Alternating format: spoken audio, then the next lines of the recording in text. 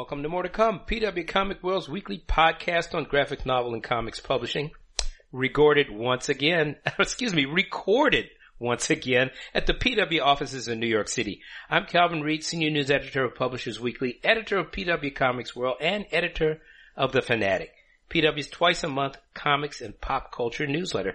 Check us out online at publishersweekly.com/comics. And I'm Heidi McDonald. I'm the editor-in-chief of The Beat at comicsbeat.com. And you can find us on Twitter, for the moment, at PW Comics World. Yeah, PW probably doesn't want to pay for a blue check. I'm Kate Fitzsimmons. I'm a podcast producer, and you can find us online on Tumblr at pwcomicsworld.tumblr.com. And don't forget, you can subscribe to More to Come on the Apple Podcast app, on Google Podcasts, and on Stitcher, and on Facebook. We're at facebook.com/PW Comics World. And don't forget, you can leave us a rating of some sort, thumbs up, thumbs down, numerical, alphabetical, on any of the fine platforms in which we're located. We love to get comments because we love to hear from our readers. Ditto. All right. This week on More to Come. Amazing. Penguin Random House's merger with Simon and Schuster, the merger that would make the Big Five go to Big Four, has been blocked by the Department of Justice. Yay! More to come on that. Diamond's big retailer summit held at Baltimore Comic-Con, or should say returns to the Baltimore Comic-Con very recently. James Gunn is apparently now the Kevin Feige of the DCU. More to come on that. Definitely. PW best graphic novels, really best books and the best graphic novels for adults and for middle grade and YA. We'll talk about all this and more. Yeah. So not a lot of stories this week, but all of them are fairly tumultuous. Calvin, yeah, what about the merger being blocked? What the ding dong dealio?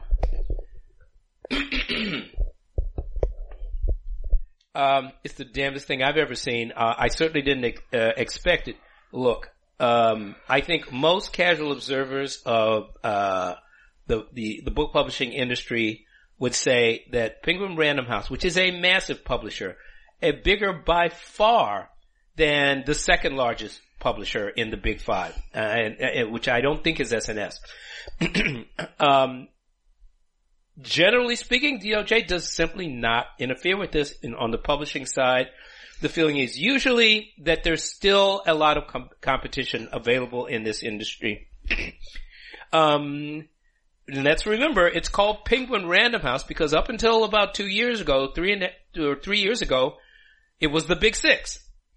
Yep. And Penguin is a massive global publisher, and DOJ let them do that. So this comes as a shocker to me. The judge, I don't have the brief in front of me now, but the judge, I think Florence Pan, I believe is her name, said it would interfere with competition. Oh, surprise, surprise, when the world's biggest publisher swallows the next largest publisher. Wow. Well, but in particular, and also PRH's legal argument in this was that not so much that the merger would hurt consumers. Perhaps it would, but more so that it would hurt authors, that it would hurt competition, that there would be fewer publishers to bid on books, and in a novel argument, that a subset of publishers who make $250,000 in advances. Now, that was what the Department of Justice argued. That's what the Department of Justice was charging. Yeah. That this subset of all authors would really be harmed. Now, naturally, PRH countered those arguments as best it could. Now, they're probably looking for ways to appeal it, but I'm stunned. I think, like most people in the industry that don't work for SNS, this is a good ruling. It has to impact a merger of this size has to impact competition, and I'll tell you, it will absolutely impact jobs. Yeah. What were you going to say, Kate? Well, what I was going to say is it doesn't surprise me that this goes a little differently than Penguin Random House merging before, because, I mean, big as those were, it's now a behemoth now that it's a merger between those two. And so not only do you now have the two titans of industry merged, now they're a mega titan, right? Like, yeah, so for the mega titan, like this would seem to be step 2 of swallowing up the competition, right? Like you don't want your first it was RH, that was P. Yeah, you don't. I can see that people would be like, oh, this is starting to look like Microsoft. Oh, this is starting to look like Facebook, where you're swallowing up your competitors in order to avoid competition. Yeah. And you don't necessarily keep what you take from them. Maybe you just shut them down. Well, I mean, there's two, obviously the Disney Fox acquisition was most recent.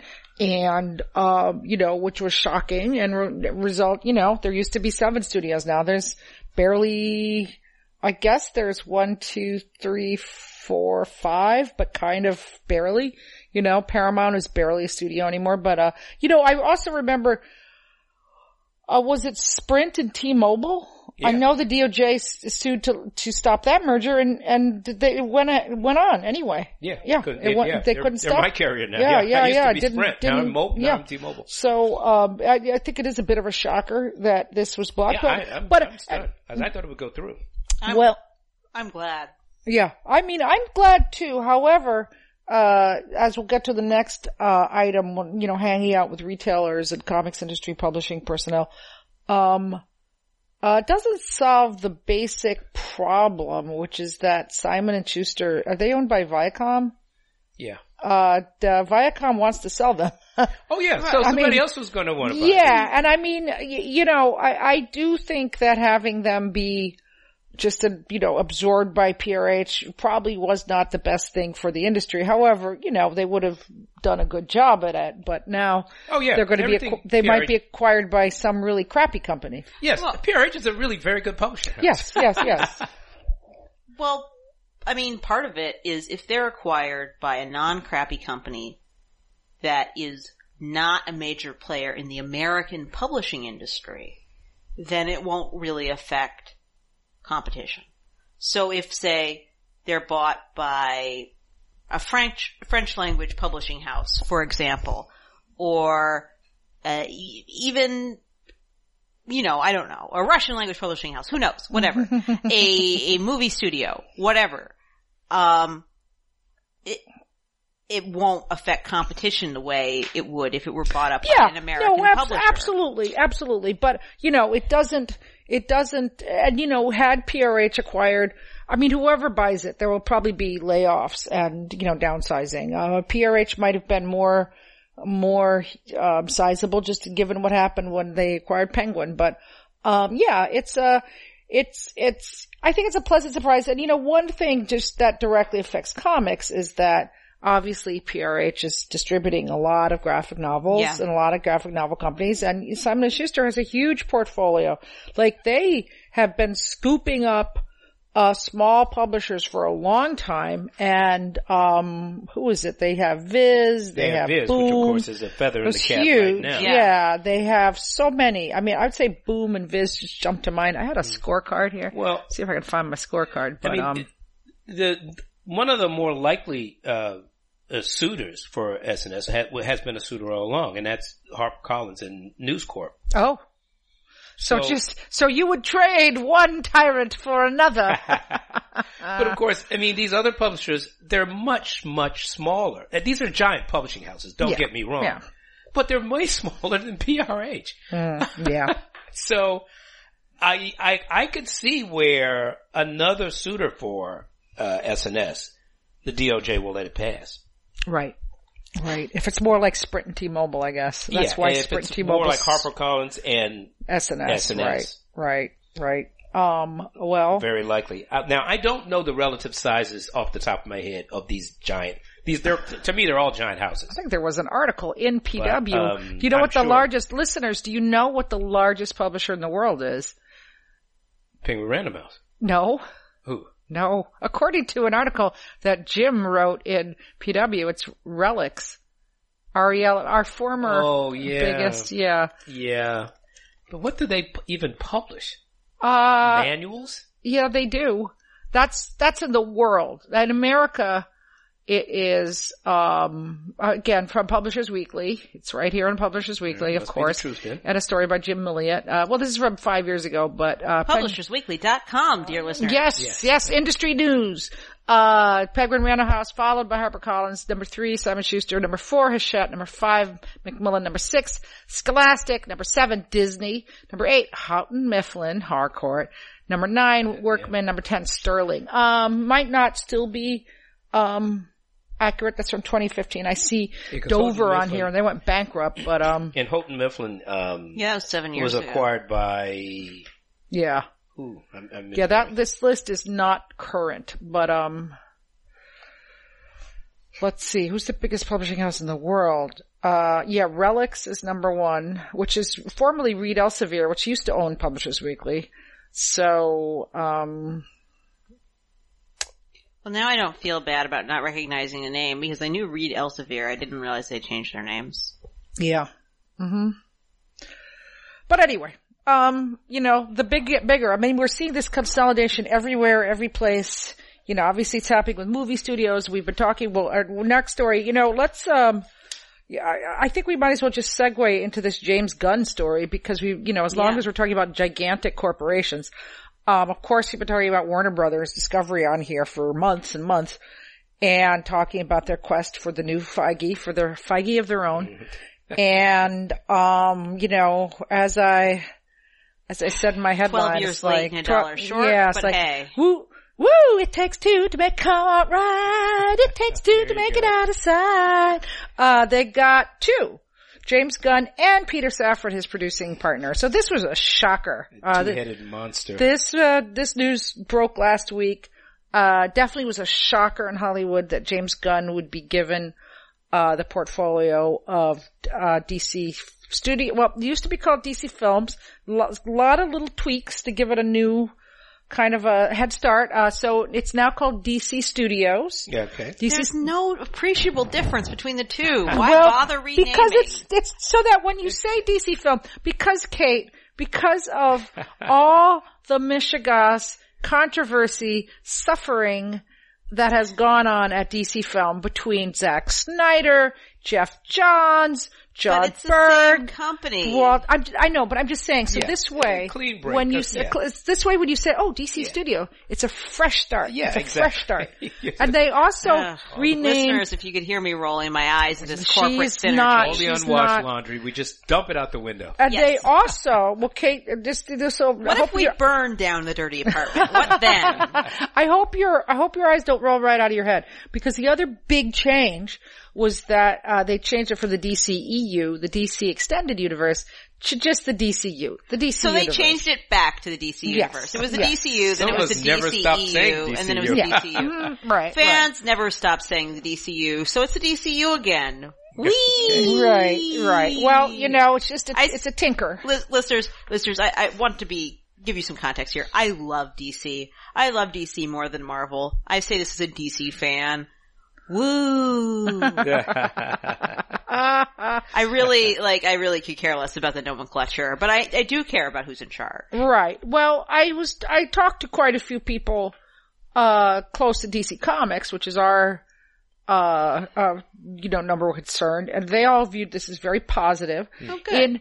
In the, memo that went out from David Zaslav, the head of Warner Brothers Discovery, announcing this, he actually made a point of pointing out that James Gunn had worked in a comic shop when he was a teenager, so he was really taking pains to point out that he's one of us, that he is a landsman, he is not an interloper, he is to the manner born of comics. And indeed he is. I mean, not an Outlander. Yeah, he's not an Outlander. And I talked to, everybody was very excited about it because, he's dabbled in comics. He's very cognizant of the world. He tweets about comics that come out all the time. He knows who the creators are. He knows the terrain. So, for DC, as far as DC Comics is concerned, this does seem to be at least a hopeful note that someone in a position of power will not want to dismantle them. Yeah. And will enjoy having a small, dowdy publishing company. Because there are allegedly, don't sue us, allegedly, personages in high ranks at, HBO, Warner, etc., who don't like the DC universe in any form, be it comics or movies, and would really like it to just go away. Yeah. So it would be nice to have a champion. Yes, yes. And certainly, some of the artists in the Beat story, but Jimmy Palmiotti, Tom King, they're loving it. Yeah, yeah. I know everybody's reacted. Everybody's racing to suck up to James Gunn. Let me put it that way. The race to suck up was there on. You go. And but he just took over. So we'll see. And Peter Safran is his producing partner. He worked with him on Peacemaker, The Suicide Squad, several other things. And so, yeah, it's a brand new day. I mean, what do you think, Kate, what do you think creatively? Did you see Black Adam? I mean, what do you think creatively of this new venture? Well, I have mixed feelings. In that I do like James Gunn, but I like James Gunn in small doses. So my hope is that he doesn't think that this means he needs to James Gunnify the entire DC universe, but will instead allow different directors to take their different flavors to it, because James Gunn works great as the guy making James Gunn type films when it's in the context of a lot of films that have a very different flavor, right? When it's part of the palette, the range of colors. But if everything is James Gunn style in your DC universe, that's like painting your entire house neon green. If everything is quirky, nothing is quirky. Well, it's not so much if everything is quirky, nothing is quirky. As everything is quirky, it's too quirky. Your eyes will fall out of your head. Yeah, he's a very specific thing, and you don't want your entire animated or comics inspired universe to be that thing.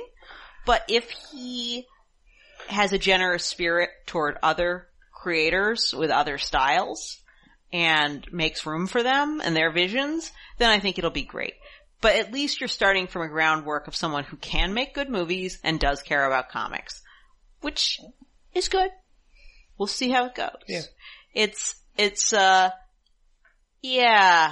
one of those things where you're like, okay, this could go really well or really badly, and I can see exactly what both of those things would look like in my head. Yeah, yeah. Well, I mean, you're certainly not alone in the reservations you've mentioned. But at the same time, it is good to have a champion for DC there who actually loves comics. Yeah, and that sounds great. And apparently things like the Joker 2 and the Matt Reeves Batman will be going on unimpeded.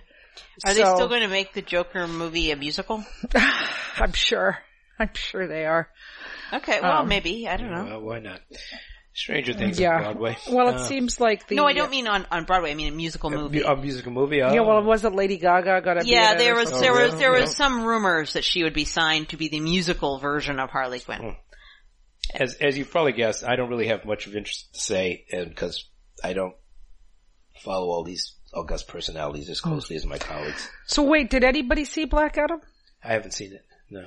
I haven't seen it. I've been. I kind of would like to see it, and I would be up for it. Point. But at the same time, I'm like on the fence because on one hand, I like The Rock, and I do like movies that take more obscure comic book characters and give them the stage. So in concept, could be good, but at the same time, I'm just not sure where they're going with it. I don't, you know what I mean? Well, the entire enterprise is driven by The Rock looking like Black Adam. Right. I mean, this entire thing. Right. The only reason it even happens. But that's not a bad thing. No, but the fans love it. Yeah, where I'm just going is that like some films, you see the trailer, you know what you're getting. Some films, you go, I have no idea what I'm going to get when I walk in the door. I feel like Black Adam is that. I'm like, I don't really know. I'm pretty hooked in, and I'm still like, I still don't get what it's going to be like. Well, it's getting pretty bad reviews, isn't it? But people love it. yeah, People but there go was, to see but it, I love mean, it. you know, a lot of superhero movies get bad Yeah, reviews, yeah, and people, yeah. you know, But and people then flock to see them. they're classic films that we talk about and watch every Christmas. I so, have to say you know. that, like, when I hear that a comic book movie has fans loving it and bad reviews, I feel much more positively toward it than if it has good reviews and fans don't say anything. Well, I'll tell you, and you hear crickets. I'll tell you one thing though. I did see, first off on Halloween, I was out on Halloween and there was nobody dressed as Black Adam. Okay.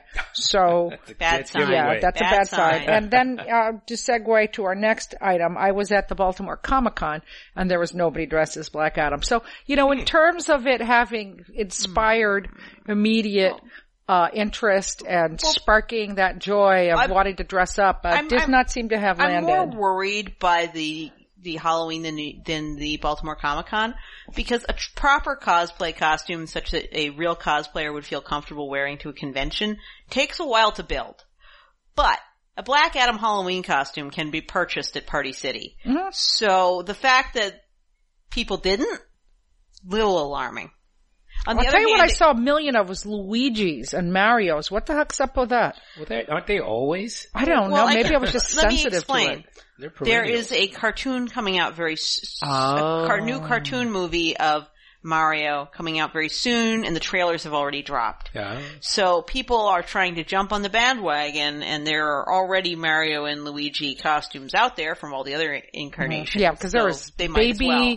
Luigi, middle-sized Luigi, grown-up Luigi. Yeah. There was just Yeah, like... they all saw the trailers and went, "Oh yeah, that's right, I well, like Mario." I mean, a lot of it also has to do with what you see at Target and Walmart, you know, and I mean, you know, to your point, if, you know, Black Adam, I'm sure there were some Black Adam costumes. Well, I mean, maybe there were, you know, I don't know. I don't know. But it didn't seem to make much of But also, much of an I mean, impact. it Not could- like Luigi and why Luigi. It could also be, to be fair,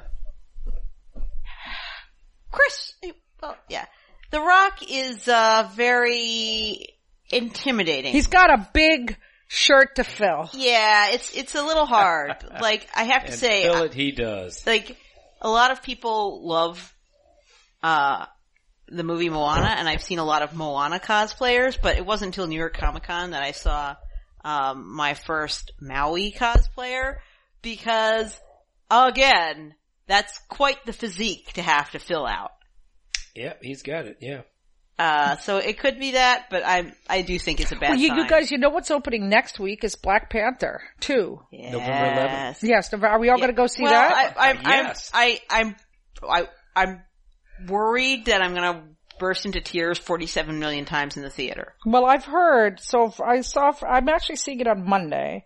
And at tell a me if I'm screening. going to need to buy. And I like will, 2 but I've boxes of already Kleenexes. been told that you should pack some Kleenex. I've already been told Oh, by dear. people who saw it already, make sure you bring some Kleenex. okay. So just, What about the big question? Yeah. Who's Black Panther? well, the people who saw it have signed NDAs and can't say. So I guess the reviews will probably be out on Monday. I but have the trailer sort of suggests. I have a theory. Yeah. I have a theory that it's going to do exactly the same thing that happened in the last movie, and more than one person will hold the mantle over the course of the movie. That is my theory. I'm totally unspoiled. That's just my guess. Well, I mean, it's one of the most viable options. But what about an obviously female Black Panther? Oh in yeah, the trailer? all the major candidates to be Black Panther in this movie are all female. So you guys, I think we should make a point. We haven't done a movie review on here in a long time. and so let's try to all go to our see it. fans. I'm sure Calvin's going to run out and see it. I'm going to And see it. Kate, Don't you're going to, I believe mean, that. I loved that movie so Okay. much. I did lose someone this year, so that's why I'm like, No, yeah. I don't know, this might be even harder. But I do really want to see it. Well, maybe we'll go see it. Let's all go see it. Yeah, Let's I'm try gonna- to I'm let's gonna try my to very best to go see it. let's next try week, to absolutely. reconvene next time we do this and maybe talk about Black Panther. Yeah, I think that would I be really think, I agree. let's make I a agree. point because we haven't all seen the same thing together while, so- in a long time. So anyway, well, speaking of Baltimore Comic-Con. So yes, I went off on my final journey of the year down to Baltimore. They had Diamond held the Retailer Summit, followed by Baltimore Comic-Con, the friendliest con of the the circuit. And then they had, I wrote a story about it for PW where I pretty much summed it up. I also was live tweeting it. So you can read my tweets, or read my story on PW. But, everyone, props be a little more candid here in the podcast, as is my want. Every time the cleaning lady just scared the crap out of me, you guys. I mean, just when I see this person walking by, just scared the bejesus out of me. Anyway, we've talked a lot about Diamond over the last 3 years, and there's been a lot to talk about. There's been a lot to talk about. And I was very eager to see how they would present themselves at the summit. And, they said there was 250 people there. I'm going to say my crowd counting skills are not very good because I didn't think it was that many people, but sure. Okay. Sure.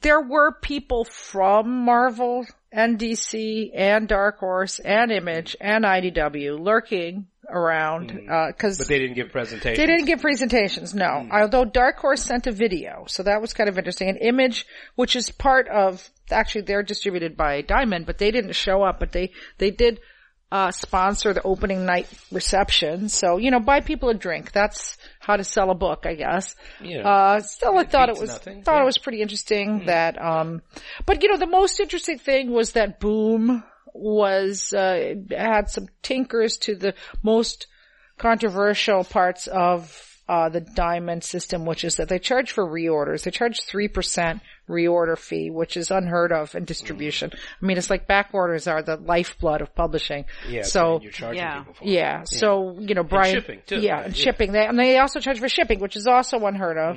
So Boom is trying to get a rebate on the shipping. So when you order a Boom product, you're going to get a 2% rebate, which doesn't sound like much, but it's 2%. And they're going to waive the reordering fee of 3%. So, and Philip Sablik announced this. I haven't seen like a press release or anything on it, but, we talked afterwards, about it a little bit. He did say that this was an experiment and he'd seen the numbers and, this is Diamond's, these are baked into Diamond's profit margin. So, he said that this, he set up in his presentation that they would need to order a lot of Boom products for this to stay. And also, I will say that Boom really did, I mean, they'll say it as loudly as they possibly can, but they were one of the first publishers to, have returnability, which is now pretty much standard. Everybody who remains with Diamond has some level of returnability. And so this could also be a pilot project for these, for these breaks. So it's pretty, it's pretty nerdy, pretty weedy, in the weeds kind of margins and percentages and stuff. And, I think the major thing, as I said in my story and in my tweets, was just that Diamond was positioning itself as a very diversified company. And anecdotally, I heard afterwards that some of their new businesses aren't necessarily, the best in class or doing all that great in their field, but, they're launching a lot of new businesses and, they're not going to go away. I didn't get the feeling, I did not get the feeling that Diamond was endangered or, if they lose Image, they're going to go out of business. I really didn't get that feeling. If they were to lose Image, they would absolutely change their business. That would be interesting. But there is a lot of collectibles out there. Their expansion into these adjacent industries, the collectibles industry. I mean, it's they've always had some exposure there anyway, and this is, I guess, stepping it up. Well, I mean, I don't know if you got this at New York Comic Con, but I mean, all of these collector companies have just, this is another thing that soared during the pandemic. I think it's a bubble. Yes, I agree. I think that there's going to be some market shrinkage once we see which companies make it and which ones don't. But yeah, for now it's nice. I would just say don't bet the farm on collectibles because it's not going to keep booming quite to this degree. It's just not sustainable. Well, I already heard, about some people. I already was talking to some retailers, and they were talking about how the bubble's already burst. You know, some people were buying very high during the pandemic, and then they went to sell their very valuable back issues and discovered they couldn't get the, you know, they could not, they'd fallen in value. And not just their very valuable back issues, but they're very valuable. It's totally not a Funko Pop. It's something else that looks just like a Funko Pop, but is like better and stuff. The Funko Fops, yes. The Funko Pop industry. Yeah, for sure. Which, I mean, are fine if you want to decorate your house with them, but not fine if you're going to try to make money back on them. Good luck with that, buddy. Yeah. And I mean, I think it's like all of this. I think it's like publishing and collectibles. I mean, they soared and, you know, manga soared and they're falling. They're definitely coming back down from 21, but they're not falling back to 2019. That's true. But I think with collectibles, there's a different factor, which is a whole new generation of people. I genuinely think this is a whole new generation of people who weren't around in the 90s for the collectible cover boom, are like falling once again for, this is a very special collectible. I swear it will be worth money. This is definitely not like Beanie Babies. Spoiler alert. It's like Beanie Babies. I mean, the whole notion, it's all inherently volatile. So right. It's just like a market for books booming is relatively sustainable because you get what you wanted out of it, which is a book, and you read it. But collectibles, by their very nature, not all, but a significant portion of people who buy collectibles think that they are going to be able to get their money back if they need to. And they don't. Yeah, and they expect their money to increase. Yes. Well, I mean, there's three categories. There's the people who are like, I just like it. And they're fine. They'll be fine. There are the people who are like, well, I really like it, but I don't feel bad about spending all this money because, hey, if I ever need to spend it, I can just, if I ever need the money again, I can just sell it and it'll be great. And then there are people who think it's going to make a lot of money. There are some investments that are very good investments. You know, Golden Age comics, Silver Age comics remain good investments. Absolutely. You know, art by top artists remains a good investment. Now, I was talking original art I was talking to Albert Moy, who's one of the biggest, most successful art dealers, and he was just, you know, I mean, we were shooting the shit, so it's kind of off the record, but, you know, he was just telling me of some ridiculous prices that people were paying for, art by very, very good, but not timeless classics, you know? And, you know. Original art or is this original art. Original. Oh, no, not Prince. Original art. He only deals in original art. Yeah. And, you know, Jack Kirby, is always going to be valuable. Well, yeah. Jim Lee is always going to be valuable. Sure. You know, like the top people. I would say, but you know, buy with your, you know, bet with your head, not over it. I mean. Absolutely. But I'm also thinking some of this are, you know, action figures, trading cards, NFTs, God help us. Yeah, I mean, I'm not so worried about the comic side of it, although it has its own speculative periods. But I'm just curious about where the other expanded collect. I mean, it seems as now everything is collectible now. Yeah. Well, I mean, I feel like comics are not currently in a collectible phase, as it were, because I think the graphic novel boom kind of took the edge off of that a little bit. Because you don't need to buy back issues to catch up on the story. But I think that same impulse has now gone off to, as you put it, Heidi, the Funko Fops. Yes. You know, there was another, event at the Baltimore Comic Con, which is the Ringo Awards, and, trying to That's find. right. They did. Every show has to have its own awards. Yes. Let's see now. I didn't even see what won. I did not go to the ceremony, but, well, Eric Powell won 3, so that's cool. He won 4. Did you hear what Eddie Gein done? Yeah. That's a really good book, actually. And then James Tynion, of course, was Something Is Killing the Children, won a whole ton. And, let's see, Jeff Lemire won Best Cartoonist. Best Inker, Sal Buscema. Okay. All right. You never know. Let's see. What was Best Graphic Novel? Or Best Original Graphic Novel. Did you hear what Eddie Gein done? Any other best humor comic, Not All Robots. Best webcomic, Lore Olympus. Best humor webcomic, Sarah Scribbles. Best nonfiction, Do You Hear What Eddie Gein Done? And best kids graphic novel, Avatar: The Last Airbender. And the humanitarian award was won by Scott Dunbier. So there you go. Very good. And at the Retailer Summit, an award, the Alan Hawksworth Award, was given, which is a grant of $5,000 to Green Brain Comics in Dearborn, Michigan, which is a really great shop. I just want to give them a call. Everybody is very, very happy. Dan Merritt and I always forget, Dan and Katie Merritt, and they're really great. They have been doing Kids Comic Con for a long time. They were so far ahead of the time with what they were selling. Cool. So, props to them. Sounds great. Yeah. All right. Well, speaking of awards. Yeah. Well, I mean, I guess they were an award. I assume we're segueing into PW's best books of the year.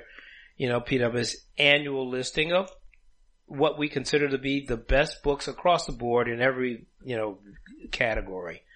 And among these books are also the best adult graphic novels of the year, as well as, a number of children's and YA graphic novels that are picked by the children's editors in the middle grade and the young adult category.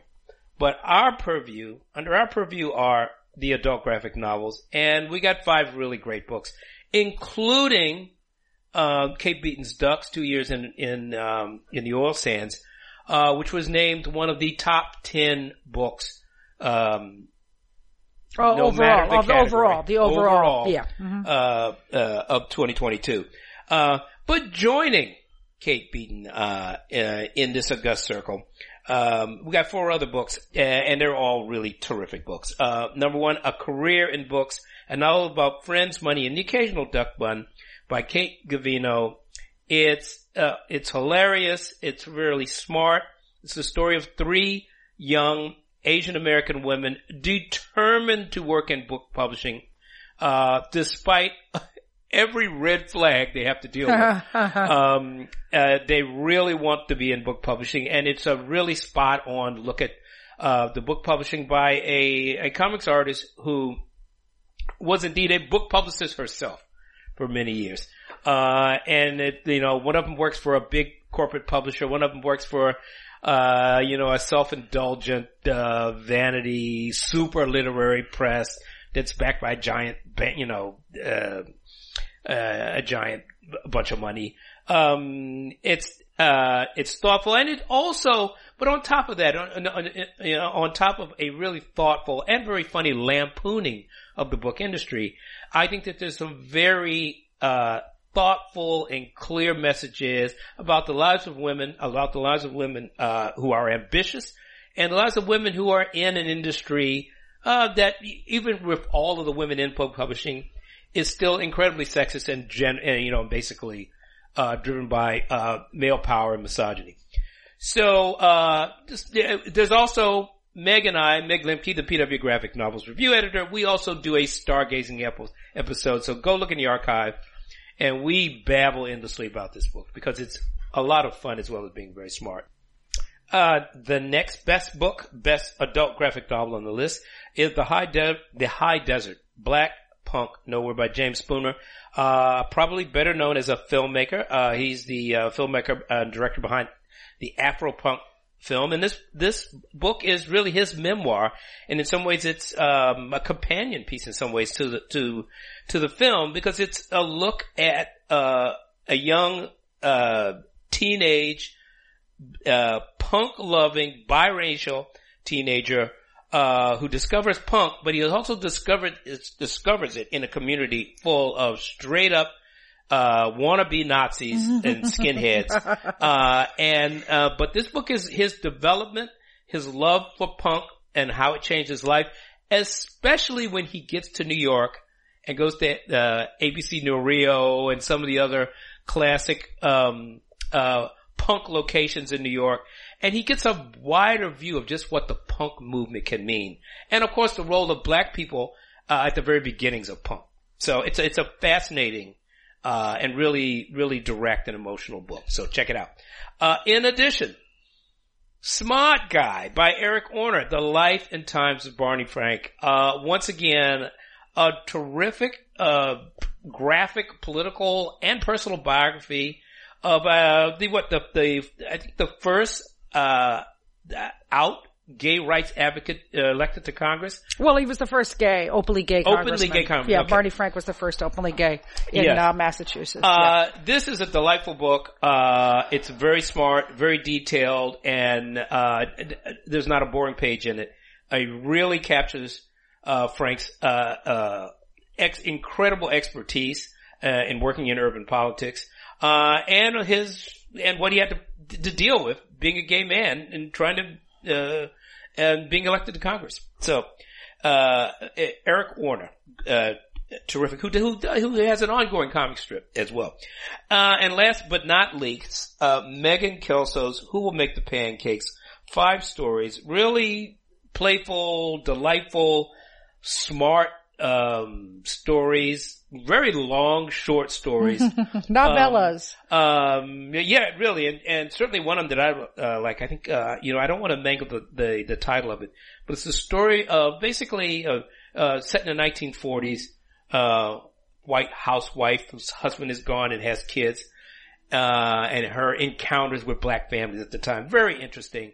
But I would just say all of all, these are wonderful, inventive, beautifully illustrated stories. So check it out. So, yes. And look, go to middle grade, and when you go to the widget that PW has set up and you click through, go to the middle grade and young adult, and there's at least 5 more graphic novels. Yeah, there's quite a few in middle grade also, including, looking very quickly. I'm probably gonna miss some, to be honest, because all books have covers that look like graphic novels now.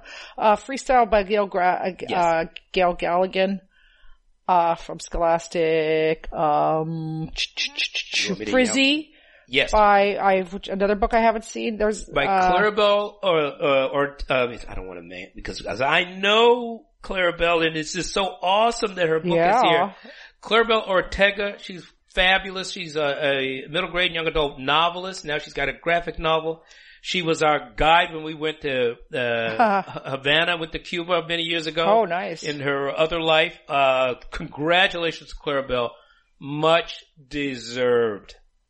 You're awesome. I'm trying to see which other ones here are graphic novels. I can tell you right now. Twin Cities by Jose Pineta.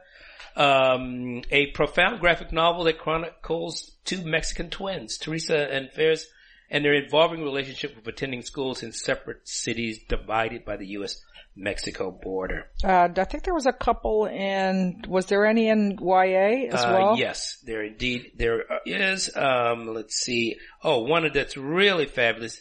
Victory Stand, Raising My Fist for Justice, the graphic biography of Tommy Smith, the great Mexico 1968 Olympic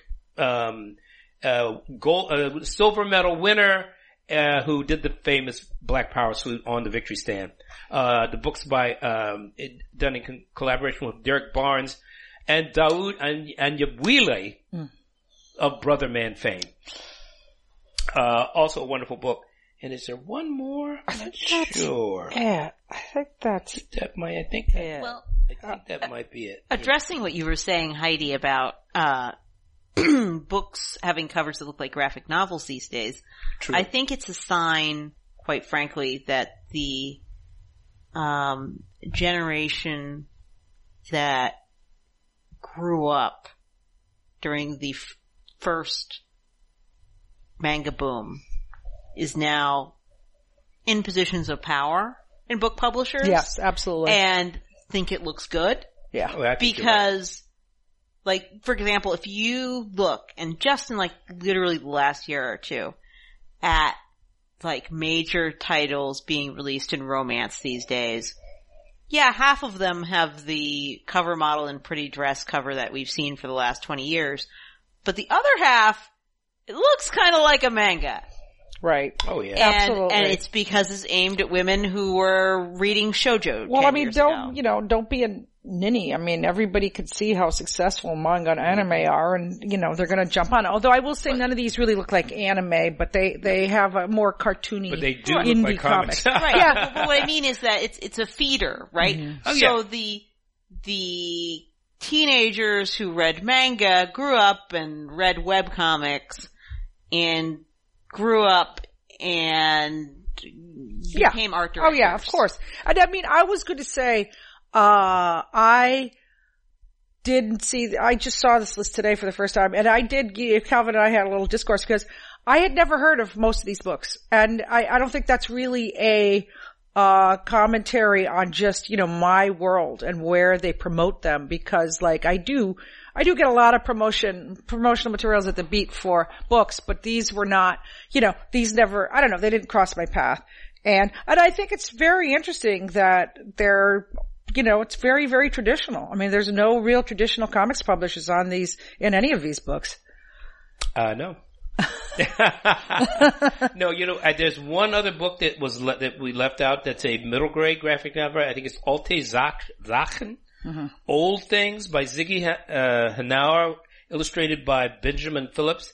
A Yiddish peppered graphic novel that centers on these two characters' mercurial and unshakable bond. Mm-hmm. Do you think, Calvin, I do think that it's interesting. I mean, obviously I'm a huge Megan Kelso fan. I've been loving her work for, since it first came out. So I'm thrilled to see her stuff collected and put on there. And obviously Kate Beaton is a, been a star. But I mean, the other three are not known as cartoonists. Not popular. I mean, they're not well known as cartoonists. The other three, so you're talking about, of the top. Well, James Spooner, no. He's, this is really his first graphic novel. Right. I've lost track of what I'm... Well, Barney Frank and the book Orner has a very long, career as a cartoonist and a serialized comic, I think, in The Advocate, if I'm not mistaken.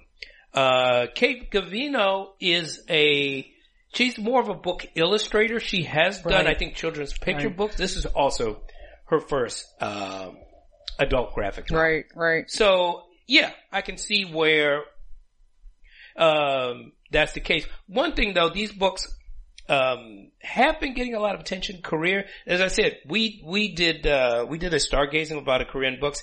We also did a stargazing about Smart Guy and, the High Desert.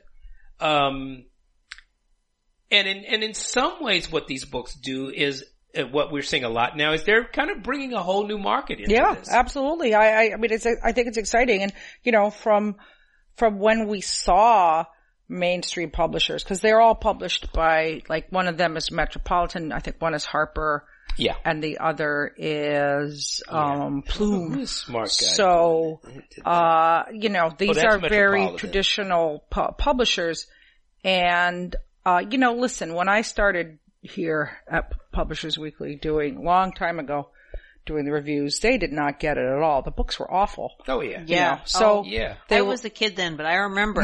You were a child. You were just a little child. Well, I mean, I was a teenager. Yeah, you were. Wow. I remember Man alive. the period in which many prestige publishers came out with attempts at graphic novels. We'll just leave it there. Yeah, and they also thought that if you'd never drawn a graphic novel, and you couldn't draw at all, you could do a graphic novel with your powerful scribbles. Yes. And, I won't name names, but there was a few books that were scribbles and, got publisher, and and they quickly discovered that these books didn't earn out. And, that was, it stopped and then it grew again, but this time it's grown the right way. Well, one of the biggest problems in the early days is that it was a bit of kind of a bandwagon jumping because the entire company did not know how to sell this book. Yes. There's an infrastructure now. There's a familiarity now with the category that did not exist, even when they were handing out pretty sizable advances, because it seemed to be a hot category. Well, it's genuinely a hot category now. And also the publishing houses now are way more structured from top to bottom.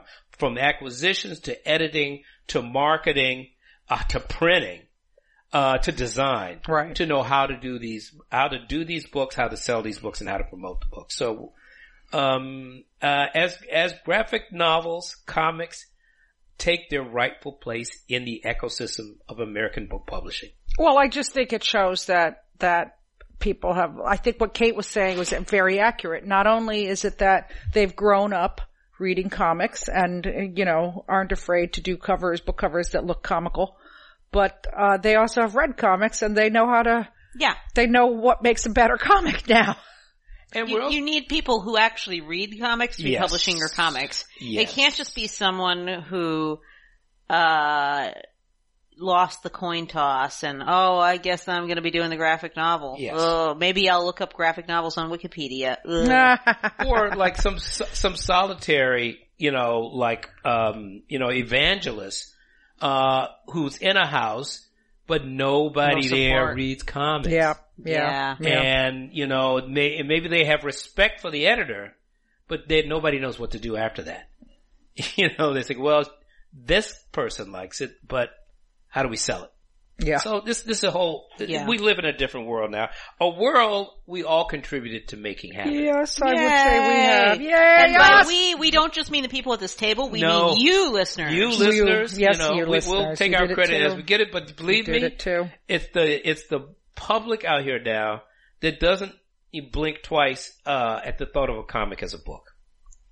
Absolutely. And contrary to what certain famous directors would say, I don't think that's a sign that our culture is becoming infantilized. I think it's a sign that, it's opening its mind a little. Yeah. Read more comics, folks. Well, that's it. We won. We say that many times here. We won. And, we just need to know when to get off the stage so we don't look like, Tom Brady. I hear you. That's what I'm trying to do. What I'm trying to do at Tom Brady, I'm trying to retire and keep playing. Right. That's my model. Calvin Brady. Tom Brady is my model. Tom Brady Reed. You heard it here first. There you go. Well, all right. Well, you guys, I think that's it for now, and we're all going to go off and see Black Panther when we can, and but there will be more to come.